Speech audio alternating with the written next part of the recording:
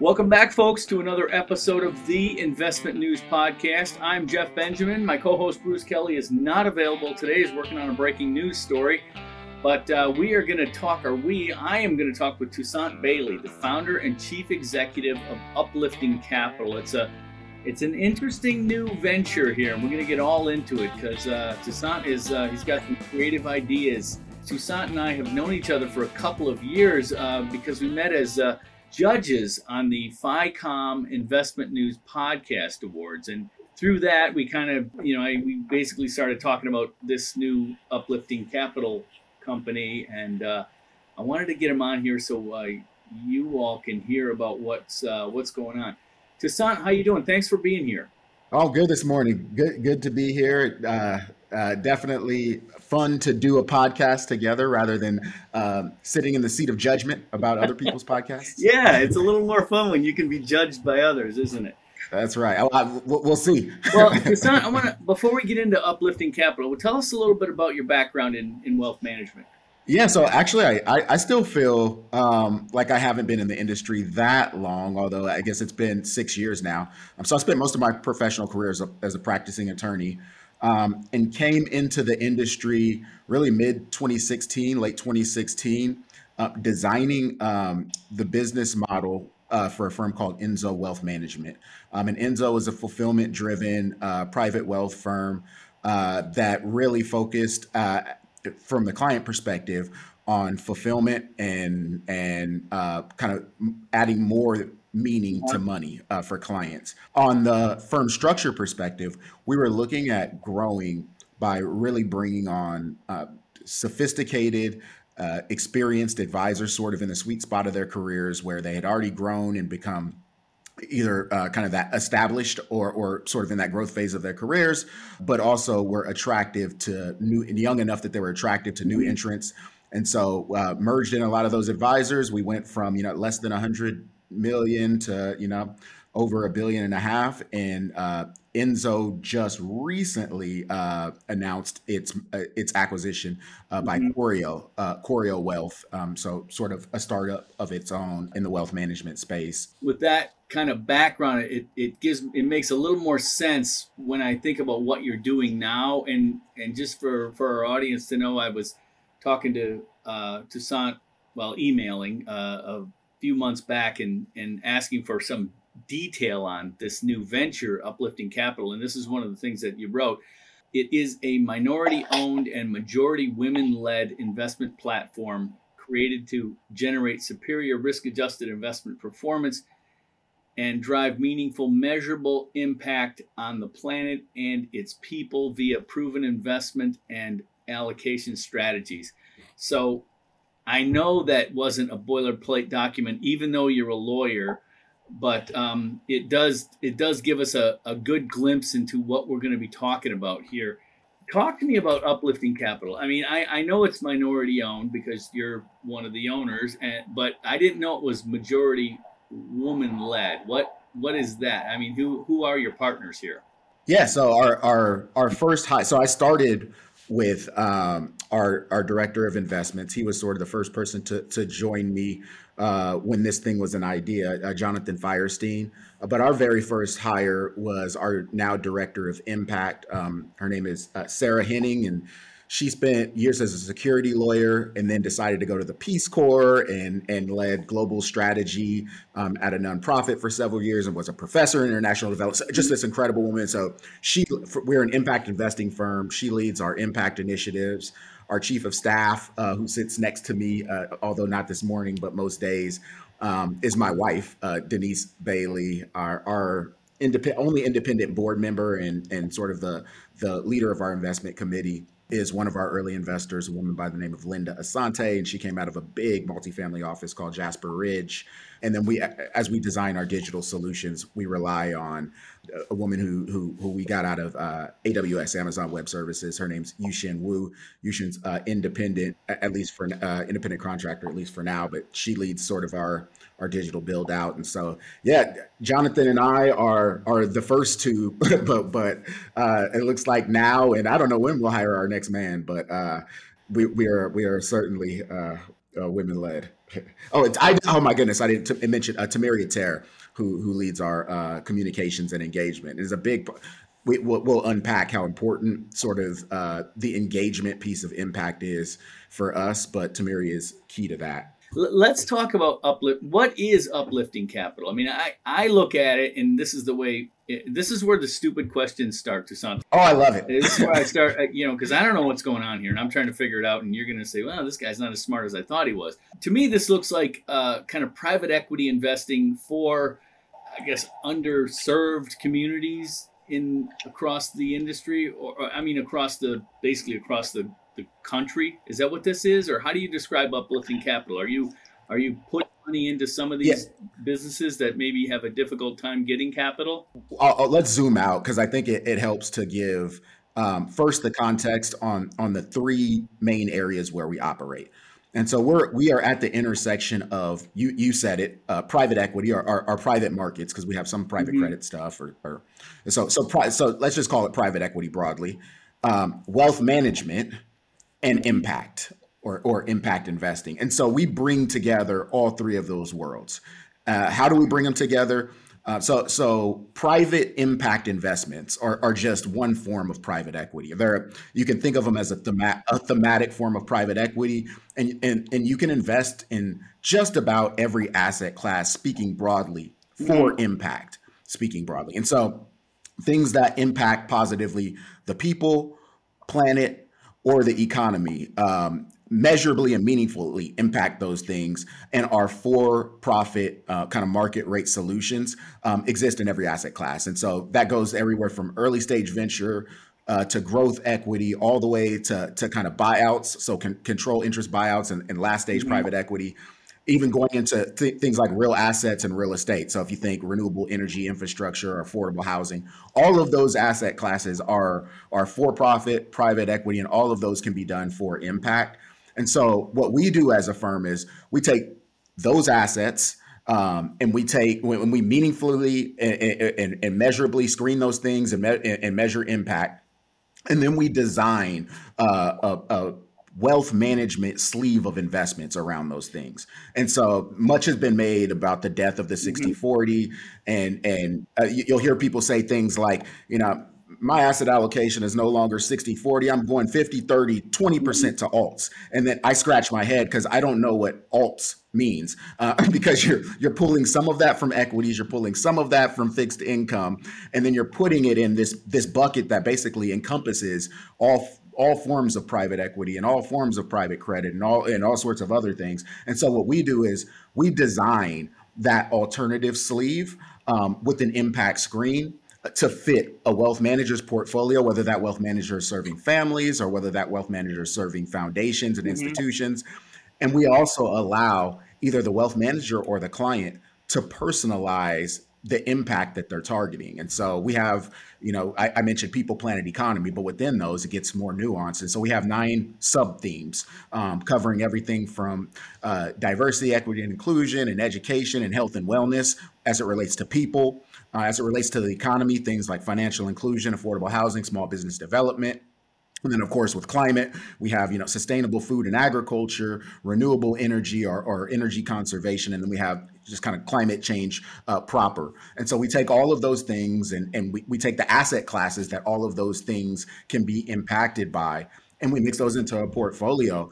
And one of the kind of key points here about why somebody who understands wealth management was needed to stand in sort of this gap is institutions have been investing in these asset classes for quite some time. And so if you think of pensions and endowments wanting to move toward mission-aligned investing, they've been in infrastructure and renewable energy infrastructure. They've been in affordable housing. They've even been in things like, social venture or climate tech. But they don't have the same portfolio needs as a smaller foundation or as a family who's investing for their legacy. And so what we needed to think through is what's the investment profile that we need to design? What's the portfolio that we need to design for a family that actually can't wait 10 years to see a climate tech venture fund exit or show returns? And so we designed thoughtfully, thinking about what the cash flow profile was of this portfolio sleeve, what the risk adjusted return profile was for this portfolio sleeve, designing this with the wealth manager hat. So Jonathan's background, Jonathan was director of research, private capital research and impact investing research, first at Abbott Downing, so Wells Fargo's family office. And then he went and built out that same platform at US Bank. So he was head of private capital and impact investing at Ascent, US Bank's family office. And so he was designing these things for clients who have $100 million of assets and up. And he sort of backed into the fact that a lot of these clients were looking for impact with their money. After he left US Bank, he was consulting RIAs on how to invest in the private markets for impact. And then about our second conversation, I told Jonathan, people are going to smile, they're going to nod, they're going to think what you're saying sounds fantastic, and nobody's going to do it. Like the wealth managers that I know are going to need something designed that fits into how they do business every day. It's going to have, the right kind of technology and administration. It's going to have the right investment innovation. You're going to have to design something for them, and it has to be easy and compelling. Specifically, what investments are you making in? Because this is like a fund, right? Like a private equity fund, correct? Correct. I slow down on that correct because even the fund has some innovation around what it is. So it's a configurable fund. The thing that we talked about for the first year of our design is personalization at scale. How do we help? People don't just want to invest generally in impact. And so if you think of a fund, you think of a basket of something that's known or a basket with a set mandate. And people are going to invest in that basket, and it's going to be what it is. We had to figure out a way to make our fund configurable for how people wanted to invest for impact.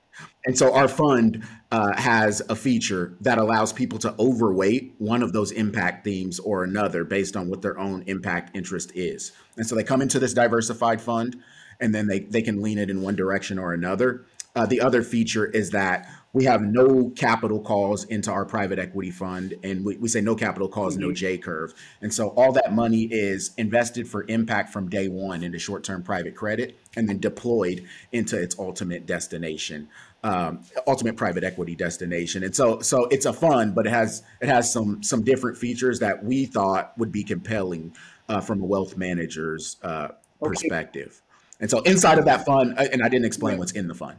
Inside of that fund are 50% funds and 50% directs. So about 150 to 200 names, underlying companies. And what we say is we have multiple managers for this single manager experience. And so those direct investments are really co-investments with the managers who we have in our fund. And so we get access to what the companies that they're investing in are. We know what we like that they're investing in. So really that direct sleeve allows us to both double down on what we like and then also reduce fees because those things come to us fee and carry free. And so we can give people kind of the single manager fee experience with a number of managers in the portfolio. Okay, since you brought up fees, what are the fees here for when I'm assuming once they go through an advisor? I actually perk up at the fee conversation because when people typically hear about a fund that has funds in it, so multi-strategy or a fund of funds, like there's half the people who I talk to who sort of turn off right away. For us, we have an overall fee target of 2 and 20. And the reason is that mix of funds and direct. So that co-investment portion of our portfolio comes in at 1%. And the fund portion of our portfolio comes in at 1% from us and whatever the underlying fees are. So that averages down to 2% typically, or even less than 2%. And then the carry has a similar sort of blend.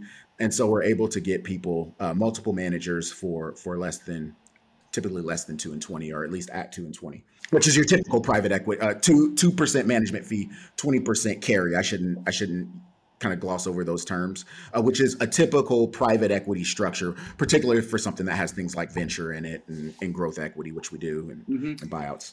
How big is the fund, and is it currently open? It is currently open, but I will say, so we go out with the fund every year. So the fund is raised in annual vintages.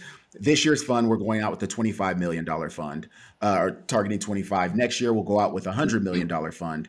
And then we'll rest at between $200 and $300 million. And we are pretty sure we won't take the platform above that amount because we have some allocation to things like venture and growth equity where if the numbers get too big, you're sort of chasing Right. managers and deals. We feel comfortable. And so right now this fund is 25. I slow down on the fact that it's open because this year's fund we're raising from 5 entities. And so we have we'll be announcing soon the kind of maybe the first of those 5, or maybe we'll announce them together.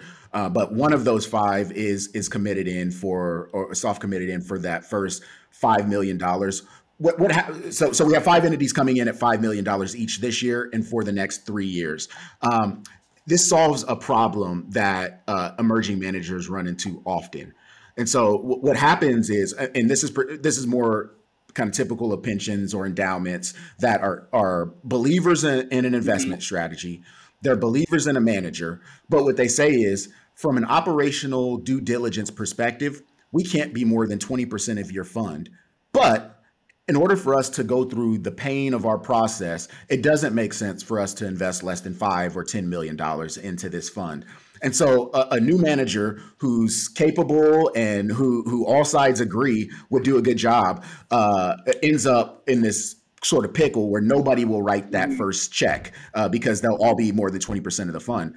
And so one of my mentors through a program called VC Include by the name of Sue Twigo has started to work with pensions and endowments on these investor circles where they have 5 entities come in at once. They all write that check in at once, and they're all sort of going through their diligence process together. And so what I realized is I can do that with some of the RIA relationships that I have. And so some of these larger RIAs that typically wouldn't be interested until further down the road, I'm now working with on being these, we call them founding uplifters, or these kind of founding LPs. And so, yes, the fund is open, but our focus is raising this first fund with kind of these 5 somewhat exclusive partners. I will not turn down checks, but the focus this year is really these kind of 5 partnerships. What's the minimum investment? Do you have to be accredited or qualified? You have to be so this year we're still at the qualified purchaser level, and so although our goal is to democratize this space, and so we do have low investment minimums, and so that customizable configurable fund that I talked to you about is a $250,000 minimum.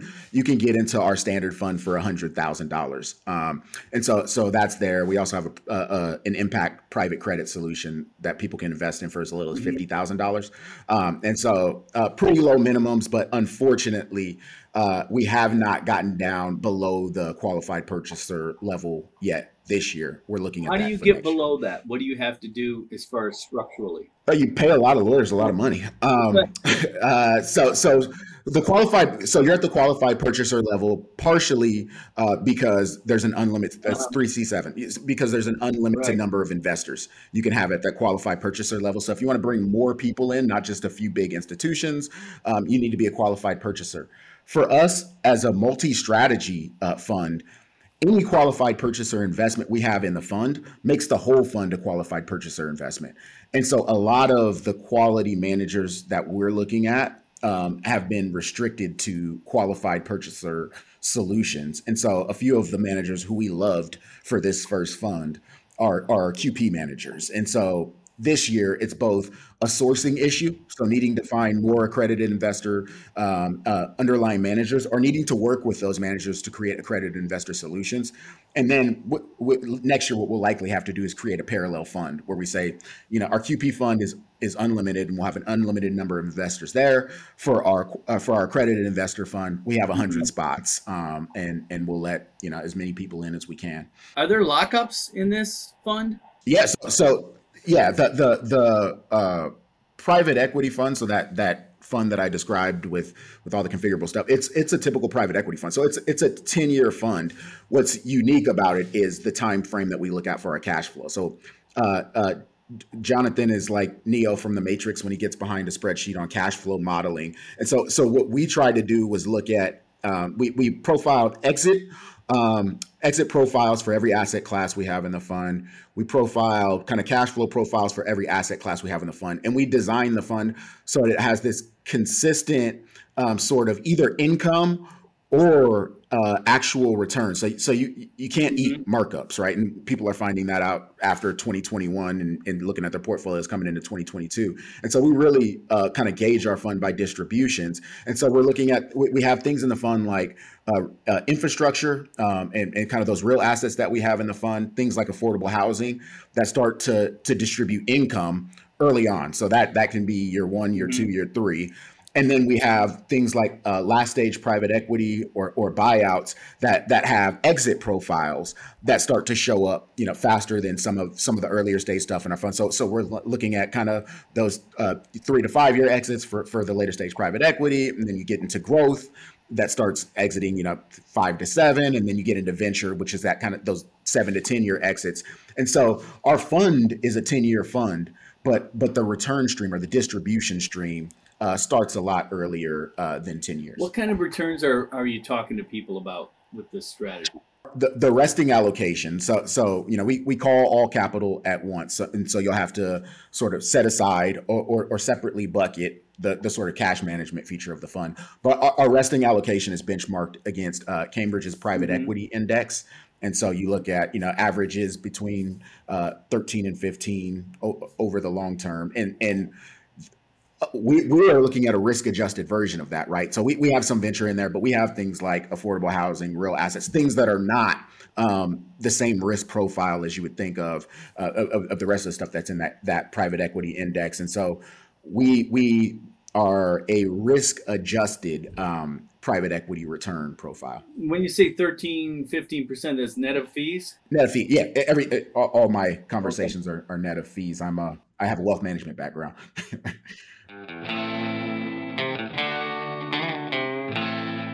Most advisors have always been told this is a mutual fund, take it or leave it. But generic investment options aren't good enough to meet the evolving expectations of today's clients. Helios Tools solves the customization challenge. It's a tech-driven process developed by Helios' team of investment experts and quantitative researchers that allows advisors to build and customize model portfolios based on unique client needs and preferences in just a few clicks. Find out how Helios Tools can help you create a better client experience and set your firm apart in a cost-effective, scalable way.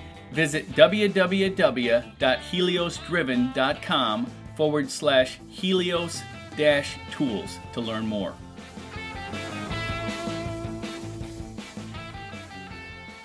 So I'm assuming our audience here is financial advisors for the most part. I'm assuming there's advisor access, ways for advisors to invest.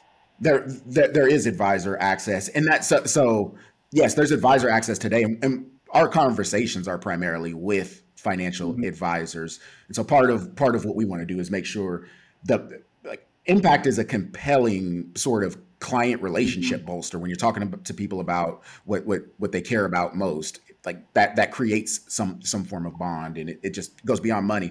We don't want the benefits of that relationship strength to inure to us. And so our conversations are primarily with financial advisors about how they get their clients here. Advisors are running the investment process and the administrative process for us. And so we prefer to talk to advisors and have our conversations with clients. Where we started off, you were talking about all this talk about the death of the 60-40 portfolio. Where does something like this impact strategy fit in a portfolio from your perspective? Where would you say, does this replace some fixed income, some equity? What is it? So I know a lot of advisors, if you're kind of going beyond Markowitz, you think of, your lifestyle bucket, which is sort of the income that you need. You think of your capital markets bucket, which is where that 60-40 is. And a lot of advisors kind of have that aspirational bucket. This is where they would put things like single stock positions or kind of risk on small cap stuff. This would be in that either it may come from the equity portion of that capital markets bucket, but it likely comes from that aspirational bucket. It's just if you think of what an advisor would be doing when they have a single stock position that a client loves or the advisor loves, or they have the reasons why we go to small cap. This is sort of designed for that. And when advisors talk about moving away from but it's risk adjusted. So when advisors talking about moving away from the 60-40 and putting 20% in alts, we think this is designed to be an entry point into the private markets. And so it's a portfolio sleeve. If somebody's going from 60-40 to 50-30 to quote 20 alts, this can sit in 20. This can be that 20. It starts with, because it's equity. It is a private equity solution, but we have things in there like structured equity, real assets, affordable housing that are generating income very early on in this portfolio's life. Okay, good stuff. This is going to be fun to watch. How you kind of grow and do this. How long? When did you launch this? How old is Uplifting Capital? Yeah, we started building in late 2020. We decided to be more than a lifestyle business, and probably mid 21. And so we went out and we spent most of that year designing and then raised some capital in late 21, and then spent most of early 22 kind of hiring and bringing on things to institutionalize us as an investment firm, fund administrators, accountants, and all that stuff, and then launched mid-year this year. And so we've been sort of up and running for business since about July, and we will close this fund early next year. So the first part of 23, and so we have the partners who we're bringing on tend to be impact enthusiast firms, larger, right? Because they have the ability to allocate $5 million, but larger impact forward firms who want to design this with us. And so even next year's version of this flagship fund will look different from this year's. I was sitting with a group of advisors yesterday who were thinking about leading this effort at breakfast, and they're saying, we would love to see this feature. We would love to see this feature. We would love this with your technology. And like the earlier you guys come on as design partners, the better. And so, yeah, it will be fun to watch. And it's been super fun to build. I'm proud of what we have now, and I'm proud of where we're going. I don't know what else to ask you. What's next for Toussaint Bailey in Uplifting Capital? I think you've already laid that out, but give us a little bit of a tease here. We're going to see another big fund. I know you said you're closing this fund next year. Would be launching one in the meantime, like having two funds going at the same time? Yeah. So we have in the background, we have our impact private credit. We call it impact money fund. So we have that solution in the background. But no, this is the flagship fund. Will close this year, and then we'll announce the kind of scaled up version of the same thing next year. And what's the exciting thing that's coming is I will tease, but not too much, what we're doing on the impact engagement side. And so we have, like, along with the kind of personalization of the fund, we have some pretty innovative reporting that we do that helps people kind of tie in reporting form with their money and what their values are doing together and all of those things. That what we are doing in that category from a technology standpoint, I think will be blowing minds when we talk again. Well, I'm looking forward to that. In the meantime, keep a little spot on your schedule available for the FICOM Investment News Podcast Awards. I had a conversation with Megan Carpenter from FICOM earlier this week in Vegas at a Market Council event, and she's looking forward to getting this rolling again. So I know we'll be heavy to work on that. I clearly there's not a bigger Megan Carpenter fan out there, Megan and Candace a fan out there than me. And so yeah, my schedule's always they're good people. I don't know anybody who isn't a fan of those two. But anyway, Toussaint, thank you very much for being here, and good luck with Uplifting Capital. We'll follow this along. I appreciate you making the time. Alrighty, another good episode of the Investment News Podcast. I want to thank Toussaint Bailey for helping us out and explaining to us the impact of Uplifting Capital. Bruce Kelly, let's get him back next week. If you want to reach out to either of us in the meantime, I can be found on Twitter at Benji Writer. Bruce Kelly's handle is at BD News Guy. Again, we want to thank our producer, Angelica Hester, without whom we would be just rambling in the dark, talking to ourselves, I guess. But in the meantime, we'll talk to you next week, folks. Thanks for listening.